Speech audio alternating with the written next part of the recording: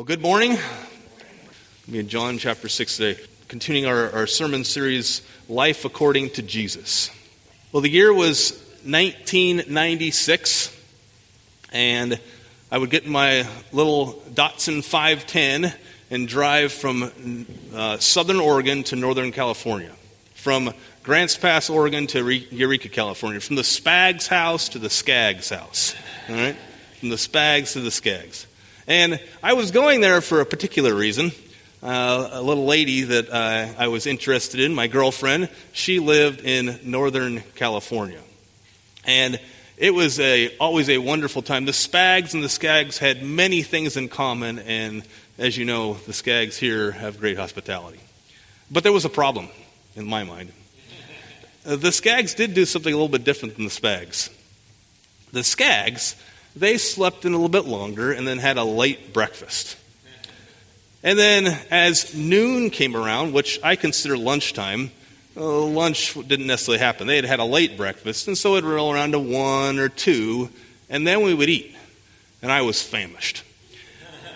And then it would come around to 5 o'clock, which I consider dinner, and the Skaggs had the ability to just say, oh, we'll skip a meal. The Spags don't skip a meal. The Skaggs skipped a meal. I could feel my blood sugar level falling. I could feel those hunger pangs coming, and it was a troubling time, just tongue-in-cheek. But there was a reason I was there. There was a lady I was interested in, and whatever I had to miss for a meal, that was important. I was not going to depart. I was going to stick it out. So, that's a funny story. But spiritually speaking, what do we do when things get tough? When you don't understand something in God's Word, or something doesn't work out quite right in your life? That you thought something was going to be a certain way, you thought God had promised something, and then it doesn't happen. What happens? What do? Do you believe and stick it out, or do you depart? We're all face these kind of situations in our life. And there's turning points. There's points of times we have to make a decision. What do you do when things get tough, when they're hard, when you don't understand? In the Gospel of John, we've been going through, and the last thing that you saw was the feeding of the 5,000 plus. Jesus, there in the wilderness on the east side of the Sea of Galilee, he fed 5,000 people with 5 loaves and 2 fish, more than 5,000 people, 5,000 men with women and children. It could have been up to 15,000 people or something. And then after that time, his disciples got in their boat and they sailed across the Sea of Galilee to the west side. And Jesus wasn't in the boat, right? But later on, you know the story, there was a storm. And Jesus, at night, sneaks across, walking on water, and gets into their boat, and they arrive safely. This is what the context has been happening. And since Jesus has been performing miracles and doing wonderful things, the crowds have beginning to increase. You can imagine people beginning to hear the things about Jesus, and the crowds begin to grow and rise. And they were seeking Jesus. They wanted to follow him because he was doing things they had never seen. He was providing things they had never had. And so this is what's happening. People are beginning to follow Jesus. But, and in our story, there's going to be 4 groups of people that we're going to talk about. We're going to consider their faith in Jesus, their belief. Some of these people have true belief, but other people are just interested in Jesus for other reasons. Or some are opposed to Jesus. But we're going to see those who, when faced with hard things, if they stick it out or if they depart. And so you'll see the big idea on the screen before. You can get it by this point. Here's the question. It's really a question.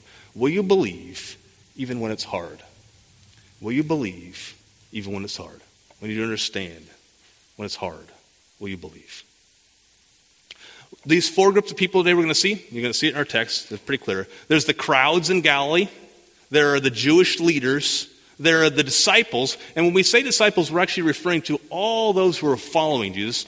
And then specifically the 12. That's the 4 groups of people. The crowds in Galilee, the Jewish leaders, the disciples, all who are following Jesus, and the 12. That's what we're going to see. And as we read, we're going to consider this. We're going to consider what they want from Jesus and what Jesus gives them, and then their response to that. What they want from Jesus, what Jesus actually gives them, and their response to that.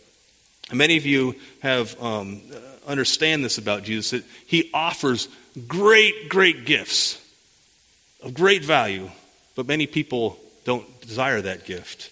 And what he offers, they won't receive. They want something else. So we're going to begin in chapter 6, verses 22 through 40. This is the first group. This is the crowds. I'm going to read, and as I read, I'm going to explain a little bit, and then we're going to come back and summarize what they want, what Jesus gives, his gift, and what they do in response. Verse 22. On the next day, the crowd remained on the other side of the sea, that there had been only one boat there. On the next day, the crowd that remained on the other side of the sea saw that there had been only one boat there, and that Jesus had not entered the boat with his disciples, but his disciples had gone away alone. So there they are on the other side of the boat. They remember Jesus the disciples had gone across the boat, and the one boat was there, but Jesus, he remained. And so they're wondering, where did Jesus go? Verse 23, other boats from Tiberias came near the place where they had eaten the bread after the Lord had given thanks. So there were some other boats, but these boats had come back across. They weren't the ones that Jesus got into. Verse 24, so when the crowd saw that Jesus was not there, nor his disciples, they themselves got into the boats and went to Capernaum seeking Jesus. These guys had seen this miracle of multiplying bread. They're on the east side of the Sea of Galilee. They want to sail to the west side where Capernaum is to see Jesus. They are seeking him, as we see at the end of verse 24. Then verse 25 it says, when they found him on the other side of the sea, they said to him, Rabbi, when did you come here? Now, we're going to find out that Jesus is in Capernaum, and actually verse 50, I think it is. That's probably not right. Maybe it is. Verse 50, why am I not seeing it? Verse 59, we're going to see that's going to be, actually he's in the synagogue at Capernaum. He's not just at Capernaum, he's actually in the synagogue where they are teaching in Capernaum. And so Jesus is going to begin to have this, he was invited to speak, it seems, and so it's kind of this preaching, but he's going to be asked questions. There's an interactive preaching taking place. And so they're going to ask him a few questions. And so the first question they ask is, Rabbi, when did you come here? Now, Jesus could have shocked them, excited them by saying, you know what? At night, I snuck across and I walked across on the water. But he doesn't do that. He knows they're seeking him for the wrong reasons. And we see this in verse 26. Jesus answered them, truly, truly, I say to you, you are seeking me not because you saw the signs, but because you ate your fill of the loaves. Do not work for the food that perishes, but for the food that endures to eternal life, which the Son of Man will give to you. For on him God the Father has set his seal. Jesus said, you are working for food that perishes. You're working for food that, you have a little bit of bread, it fills your belly, and then at lunchtime you're hungry again. You eat at lunchtime, and then you're hungry again at dinner. You're seeking food that if you leave in the refrigerator too long, it rots and molds and becomes green. We just got back from family camp. I smelled the milk to make sure it wasn't rotten. Food that perishes. This is what they're seeking. And Jesus is saying, there is something greater to seek after. There is eternal food that can be given. A food that he's saying gives eternal life. Life forever. That main problem that people have, death, this food solves that problem. Eternal life. This is food that endures. Seek after that food. And then you see in verse 20 he says, do not work for the food that perishes. And then they said to him, verse 28, what must we do to be doing the works of God? So they think, well, if that's the case, you not work for the food, well, what can we do to work? What can we do? What works can we do to gain this from God? What righteous deeds can we do? What can we do? They're mistaken in asking this question, but they're thinking, if this is the kind of food we can get that endures to eternal life, what must we do? Verse 29, Jesus answered them, this is the work of God, that you believe in him whom he has sent. Singular, not plural. And it's not a work that they do, but it's the work of God. It's God's work. And their responsibility is to believe in that work. What is the work of God? What's the work of Jesus? That Jesus has been sent to give life. And their responsibility is one responsibility. What is it? Not a work of deeds, but of belief and trust. Believe in him who he has sent. Singular work. Verse 30. So they said to him, then what sign do you do that we may see and believe you? What work do you perform? Our fathers ate the manna in the wilderness, as it is written. He gave them bread from heaven to eat. Jesus then said to them, truly, truly, I say to you, It was not Moses who gave you the bread from heaven, but my Father gives you the true bread from heaven. For the bread of God is he who comes down from heaven and gives life to the world. They said to him, Sir, give us this bread always. So they say, if you say you have this special bread, then give us a sign. What did they just receive not too long ago, the day before? A sign. And now they're asking for another sign. Why? Because they want more food. Their bellies are rumbling, like mine was in Eureka. Their bellies were rumbling. And they're saying, we want more food. They think they've found a divine vending machine that can provide all their needs. No. Jesus is saying, no. Even when God provided manna from you in the wilderness, remember this? The Israelites were in Egypt in slavery. God delivered them from there. And then they went into the wilderness. And what did they ask for? They said, we're thirsty. We want water. What did God give them? Water. They said, we're hungry. We want bread. What did God give them? Manna, bread. We don't want this manna. We want meat. What did God give them? Quail and meat. God provided for everything they wanted. But here it's saying that was not the true bread. The true bread comes from something greater, eternal. That was just a picture of the true bread, which Jesus is talking about here and is bringing. Moses was a great man, but Moses actually said, there will be someone greater, a greater prophet than me that will come. They knew these promises. Jesus is here, this greater prophet, this true bread, he is here, and they're missing it. They're focusing on the temporal, not the eternal.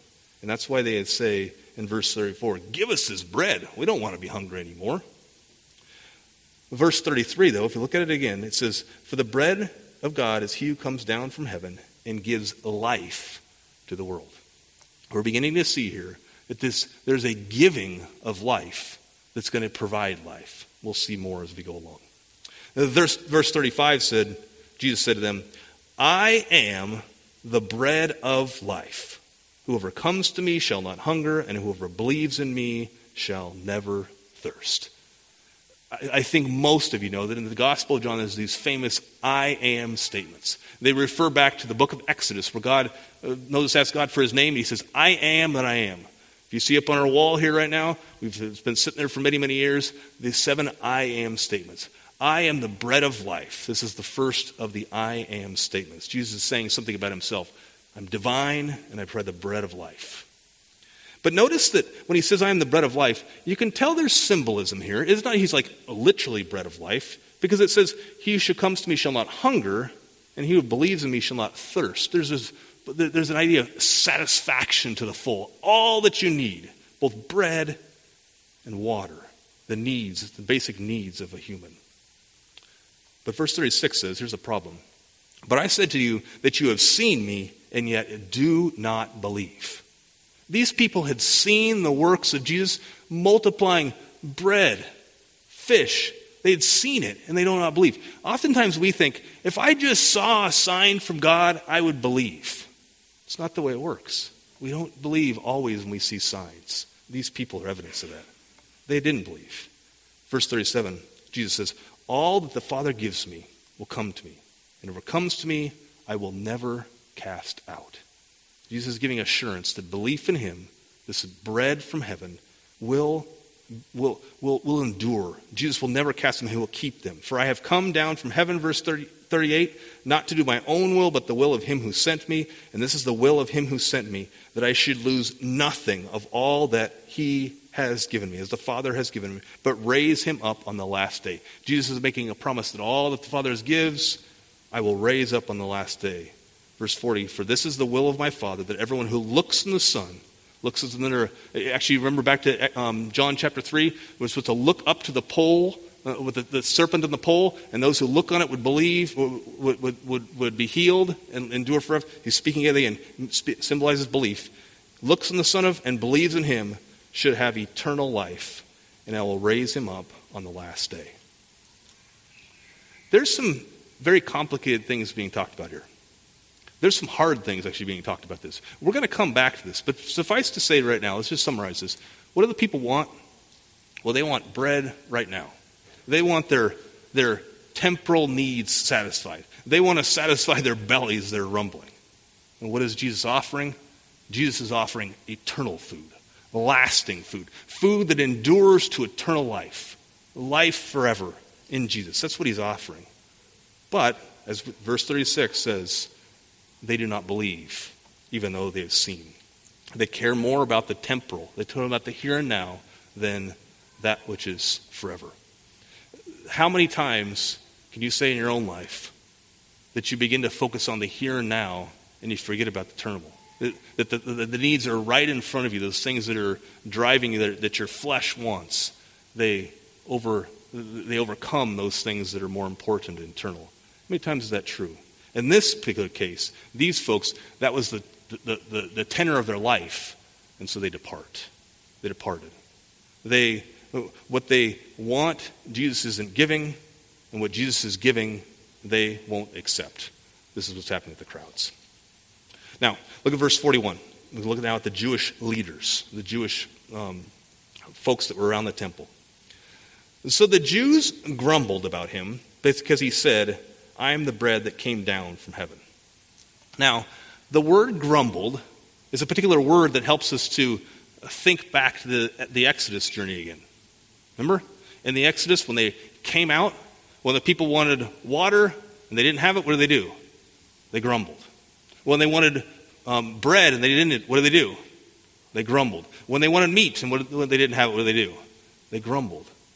The Bible speaks in this way, and it's a picture here of that Exodus journey. These people are doing the same pattern many years later. Right before them, God in the Exodus says, I give myself to you. You will be my people. I will be your God. And Jesus is giving himself to his people again. And they are saying, no, we can't accept that. He says, I am the bread from heaven. I am that true bread. Verse 42, they said, is this not Jesus, the son of Joseph, whose father and mother we know? How does he now say, I have come down from heaven? These people, though, you could say this is an honest question that they're asking. It really wasn't. They weren't interested in Jesus. They were interested in refuting Jesus. Jesus, remember, he had been born in Bethlehem, the place where the Messiah was to come. And then he had gone to Egypt because they were for safety. But then he had arrived back. His family had then settled in Nazareth, which is in Galilee. And then he set up his ministry for Capernaum. And now he's living in Galilee. And so they didn't even give a thought or think, well, what was his true origin at? They didn't want to know. They were with disbelief. How can he say this? They didn't trust in who he was as a person. Verse 43, Jesus answered them, do not grumble in unbelief among yourselves. No one can come to me unless the Father who sent me draws him, and I will raise him up on the last day. Again, we see here this initiation of the Father in drawing people to Jesus. Verse 45 says, it is written in the prophets, and they will all be taught by God. Pastor Stephen read that verse just a little bit ago, Isaiah 54:13. It's this promise by the Father that someday they will all be taught by God. The new covenant says you will no longer need a teacher because God will teach each person in particular. So Jesus is this person, this prophet coming who's teaching all. And then continue on in verse 45, everyone has heard and learned from the Father comes to me. When the Father speaks to a person, as he won't need a teacher, they come to Jesus. And then it says, not that anyone has seen the Father, except he who is from God, he has seen the Father. And Jesus is the voice of God, the Word of God come to testify to the world of of God and who he is. Verse 47, truly, truly, I say to you, whoever believes has eternal life. I am the bread of life. He's connecting belief with receiving eternal life, connecting it with the true bread, the bread of life. Verse 49, your fathers ate the manna in the wilderness and they died. What happened to them?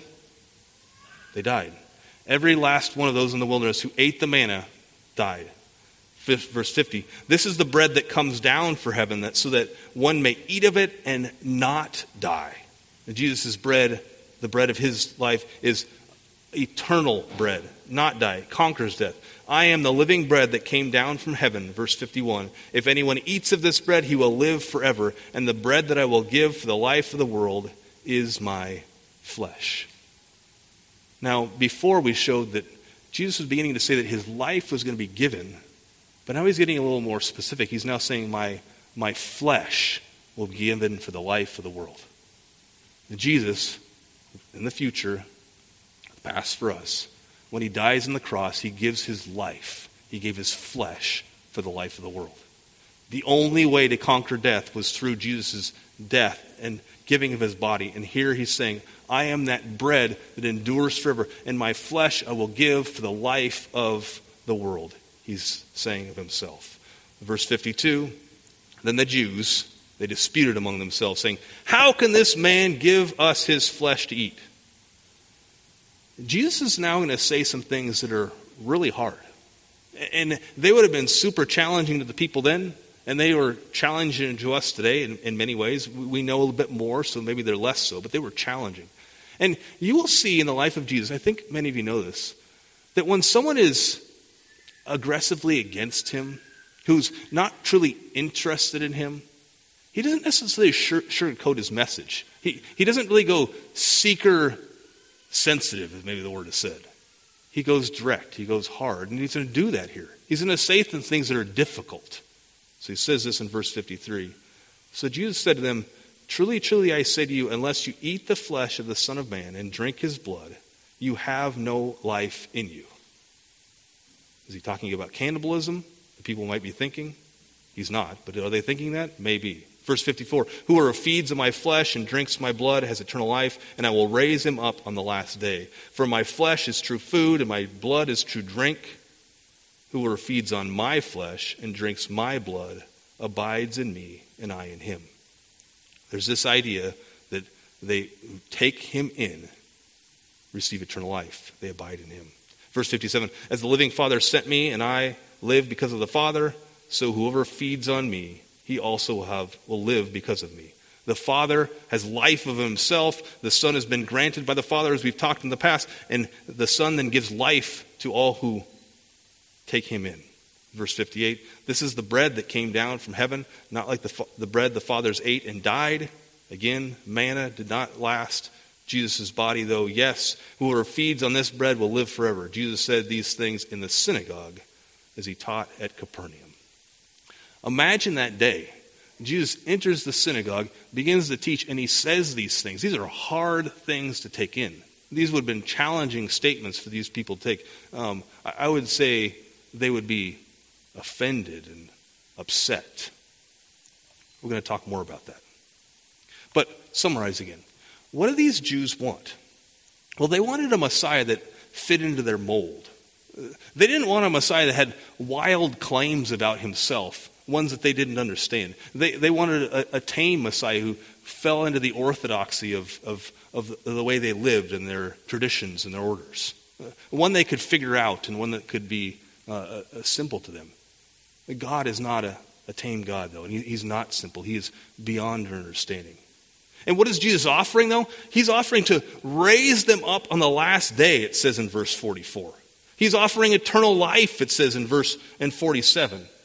In verse 51, he's saying that there will be life through his flesh, in verse 51. And eternal life, and he will raise them up in verse 54. He's given these eternal, wonderful, amazing gifts. But they're not looking for that. They're not looking for a Messiah in this way. So what do? They grumble in disbelief, and they're repelled and even offended by what he's saying, and they would not believe in who he's claiming to be as his person. They had seen his works. They knew the prophecies that there would be a greater than Moses to come, but they would not receive. What they want, Jesus isn't giving. What Jesus is giving, they won't accept. This is the pattern of what's happening here. Now, the next group, verses 60 through 66, is the disciples. Now, this one is, I think, even the most probably shocking for us. These are the disciples. These are the ones who've been following him. They've committed, in many ways, they've left their jobs and left different things to follow him. And now we're going to see what happens in their lives. Look at verse 60. When many of his disciples heard it, they said, "This is a hard saying. Who can listen to it?" But Jesus, knowing in himself that his disciples were grumbling about this, said to them, "Do you take offense at this?" Now notice here, these are hard sayings. Now, I don't think they were hard in the sense they didn't understand what he's saying. Because in the end of verse 62 or 61, he says, "Do you take offenses?" I think they were hard in that they were offended by these things. These disciples expected a Messiah who would save and revive and change, but they didn't expect one who was going to give his flesh, give his life for them. They didn't expect a suffering Messiah, a dying Messiah. That's what, remember Peter, when he's in a different gospel where he says, what does he say? Help me out. When he says, "You are the rock, upon this I will build my church," Peter says, "You are the Christ, the Son of the living God." And then right after that, then Jesus tells him that I'm going to go and die. And Peter says, "By no means, Lord, you shall not do that." And then Jesus says to him, "Satan, get behind me." The thoughts that Peter has of wanting a Messiah that's alive and prosperous and conquering versus one who's dying and suffering, Jesus, that was too hard for him.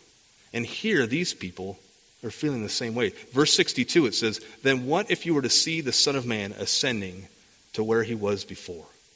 And what if you were to see the Son of Man ascending to... If this is hard for you to hear about the Messiah, me giving my life, my flesh, then what if you see how I'm going to ascend? What if you could picture right now how I'm going to ascend? And that's through the cross. His path to life was through the cross, where Jesus would suffer the most gruesome of deaths, the most brutal of deaths upon the cross. What if you were aware of that right now, that path that I would take to ascend to heaven?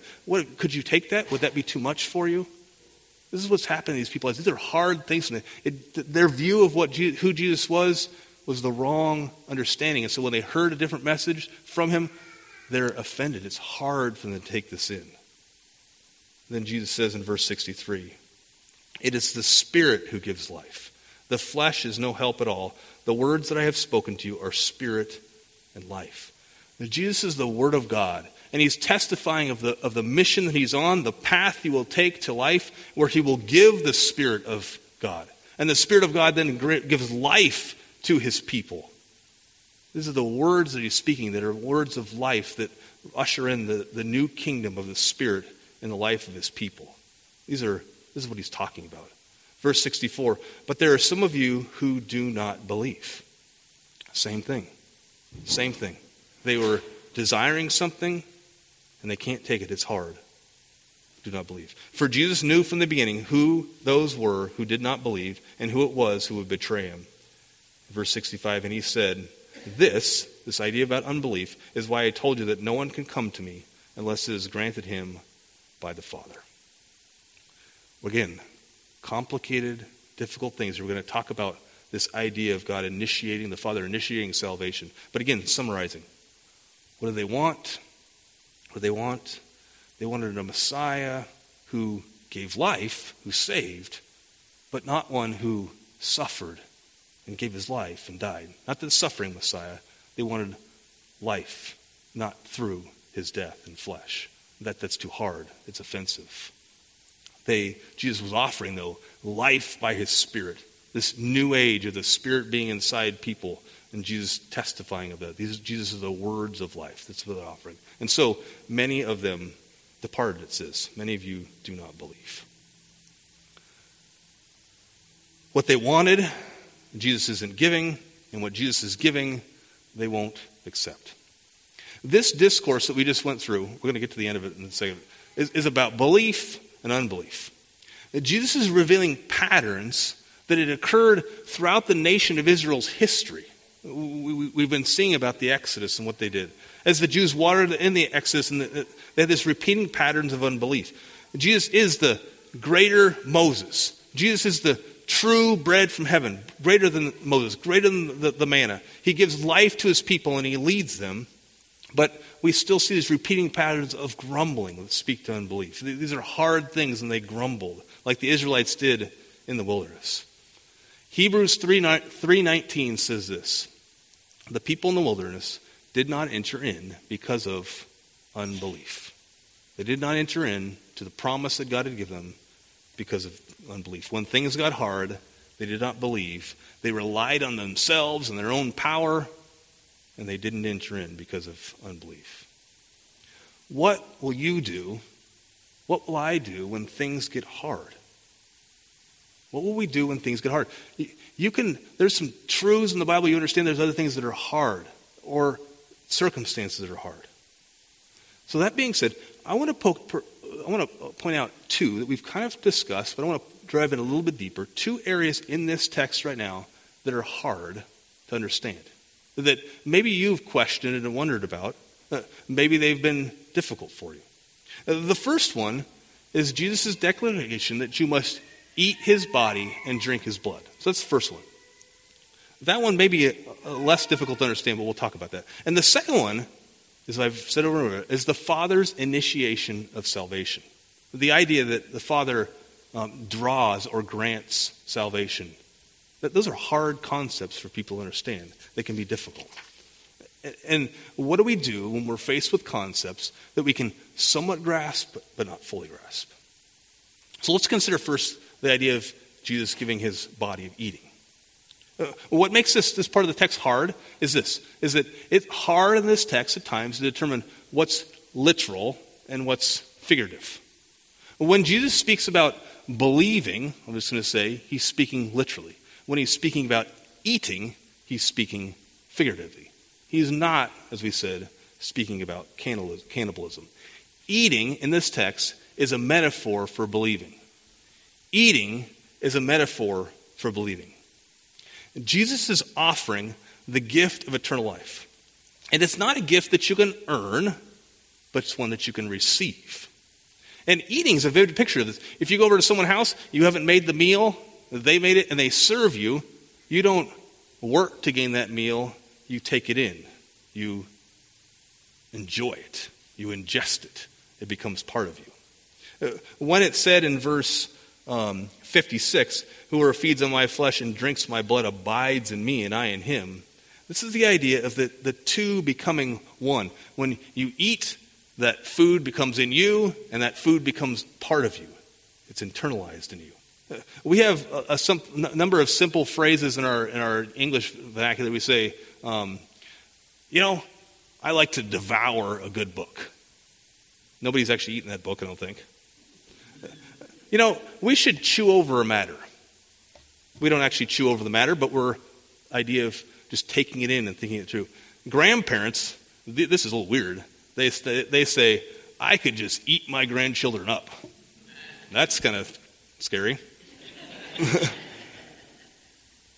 This text can be confusing, though, because it's so, when Jesus speaks in verses 52 through 59, it seems like he's being so literal in what he's saying, but he's being metaphoric. He's teaching us things. And so people have taken this text wrong ways and said, this is too hard. I can't take it. I'm not going to be a part of this. So I want you to compare it just textually. Look at verse 35, so we can kind of understand this metaphor. Jesus said to them, I am the bread of life.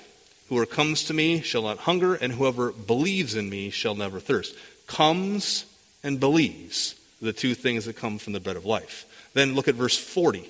It says, for this is the will of my Father, that everyone who looks again speaks of belief, on the Son, and believes in him should have eternal life, and I will raise him up on the last day. And then verse 47, look at verse 47. It says, truly, truly, I say to you, whoever believes has eternal life.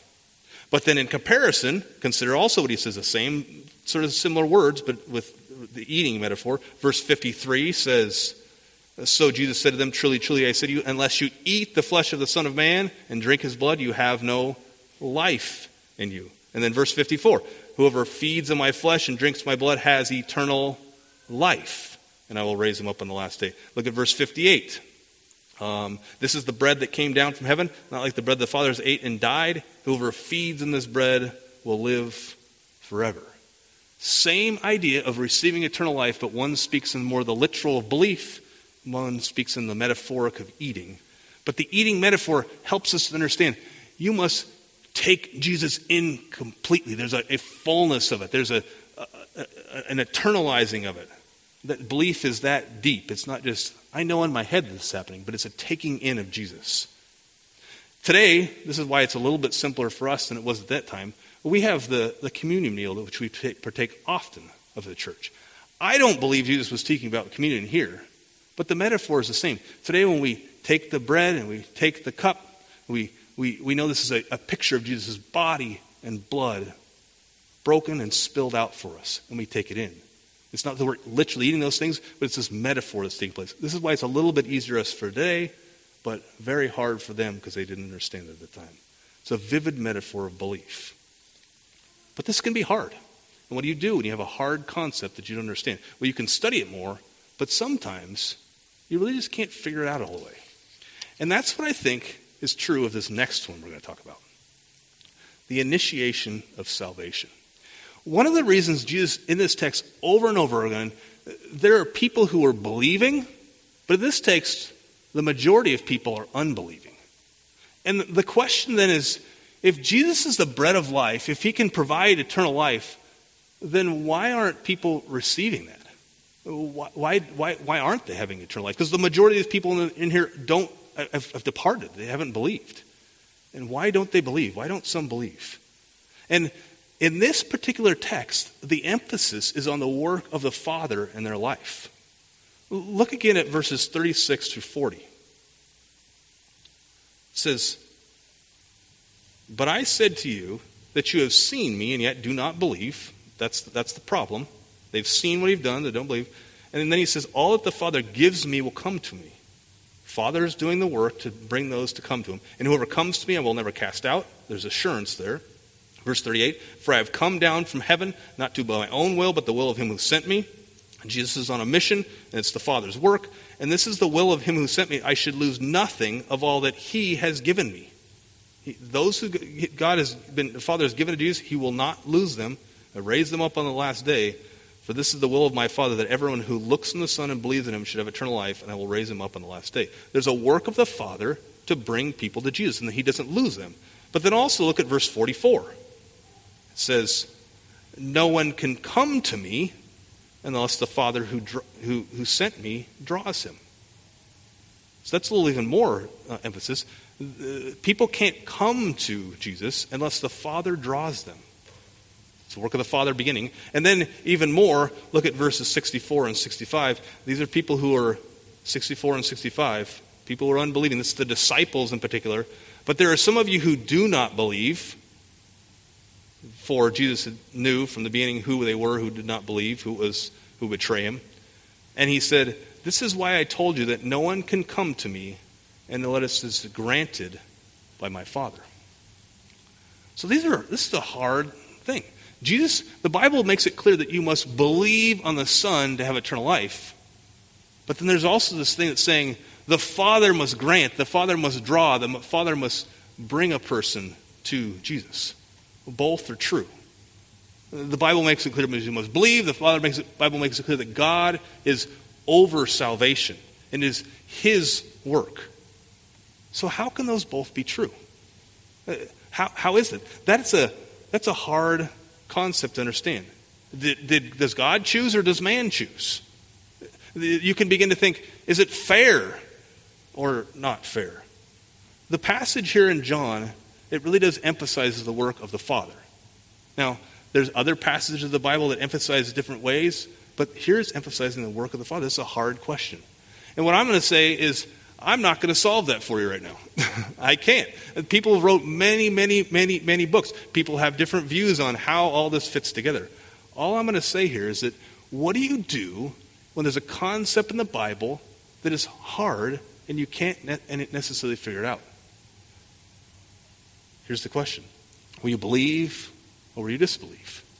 And what I'm saying believe is that we know some very simple things about Jesus, right?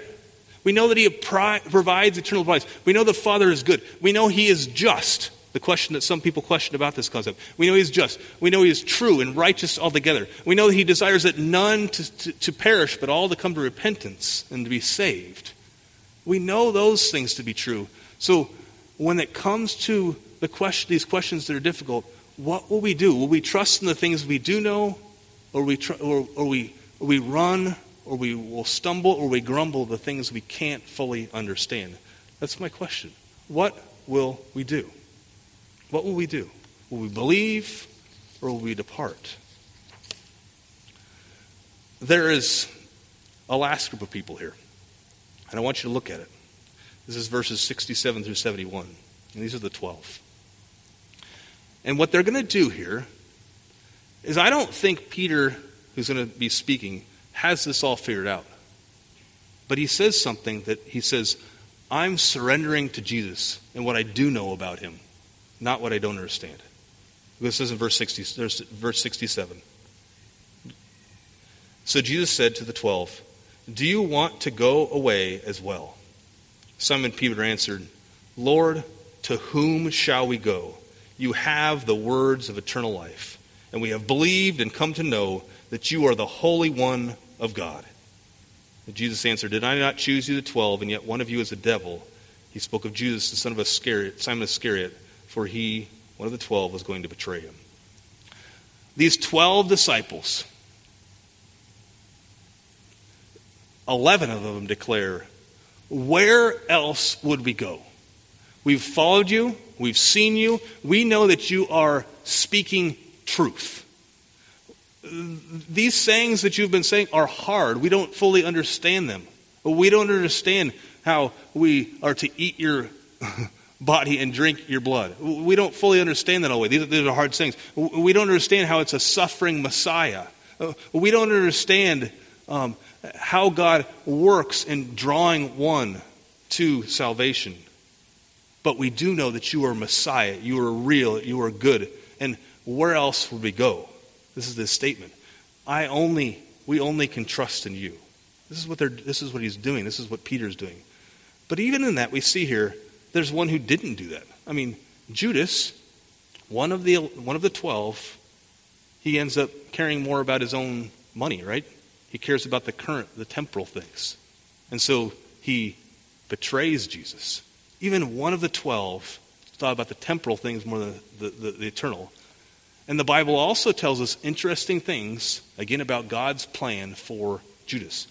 Both are there. These are hard things, confusing things, but what do we do with them? What do you do? When there's a doctrinal mystery. What about the Trinity? How many people here understand the Trinity fully? Maybe Aaron Sherwood? Probably not. These are hard things. All right? God's, what we'd say here, God's initiation of salvation, God's election, that's hard to understand. Some people get tripped up, and I don't know, maybe some of you are, of questions that are just like impossible questions. Can God create a rock so big that he cannot lift it? Some people get tripped up, and that's hard for them. Did Adam have a belly button? I don't know. Some people get tripped on that. What about your science class and the Bible when they are in conflict? What do you do when things get hard? When you hear convincing evidence that it's challenged maybe something you've believed before? What about in church? Maybe I just know numerous people who have had bad experiences in churches in the past. And then they say, because of that, I can't believe anymore. I can't believe anymore. What do you do? What do you do? What if you had a relationship that you thought, God gave me this person, and then either they pass, relationship breaks, and you think, that's God's fault. I can't handle this. I thought God had guaranteed that to me. What do you do when things get hard? Do you believe or do you depart? Peter is declaring here, where else would we go? You alone have the words of eternal life. You are the truth. This is, I know many of you, I know this is true in your life. I know it's true in my life, that there are so many things that I don't understand about the Lord, but there are things that he's done through his word and said that I can say, I don't get this, Lord. Why is this happening? But I can trust in who you are. I'm going to say, you alone have the words of eternal life. Will you believe when it's hard? What will you do? I think one of the major things that we can take from this is this. There will be points in your life when you don't understand, and then the question is, will you just surrender? Will you be okay with God? I know who you are. I know that you're good, and that Jesus came and died for my sins. He gave his life. He loved. So I'm going to trust in that over anything else. Will you do that? Will you surrender? Back to the start. I went to the Skaggs' house. We missed that meal. My stomach was grumbling. Should I depart? Absolutely not. I got the girl, right? She's in the children's ministry right now. We have 3 kids of our own. It was altogether worth it. Altogether worth it. That is the same here, and even to a much, much greater degree. Jesus is altogether lovely. He is the King of Kings. What else is he? He's the Lord of Lords. What else is he? He's the bread of life. He's the Almighty One. What? He's the Prince of Peace. He's Emmanuel, God with us. What else is he? He's the rock that we can count on. What else is he? The light of the world. Jesus is altogether wonderful. And when things get hard, we can rest in him and just say, Lord, I don't get it. I don't understand. This is hard. But I know who you are. You are altogether worth it. Let's pray.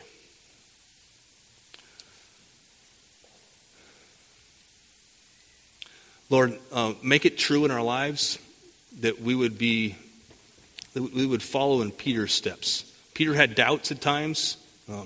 We even talked about him being called Satan because of his statements. But when it came down to it, Peter said, you alone have the words of eternal life. Lord, when things get hard in our lives, may we trust in Jesus. May we count on his promises. May we know that you are the only one that provides life. The only one who gives us eternal life. And may you help us to believe when things get hard. Thank you for this word from John. And we pray this in Jesus' name. Amen.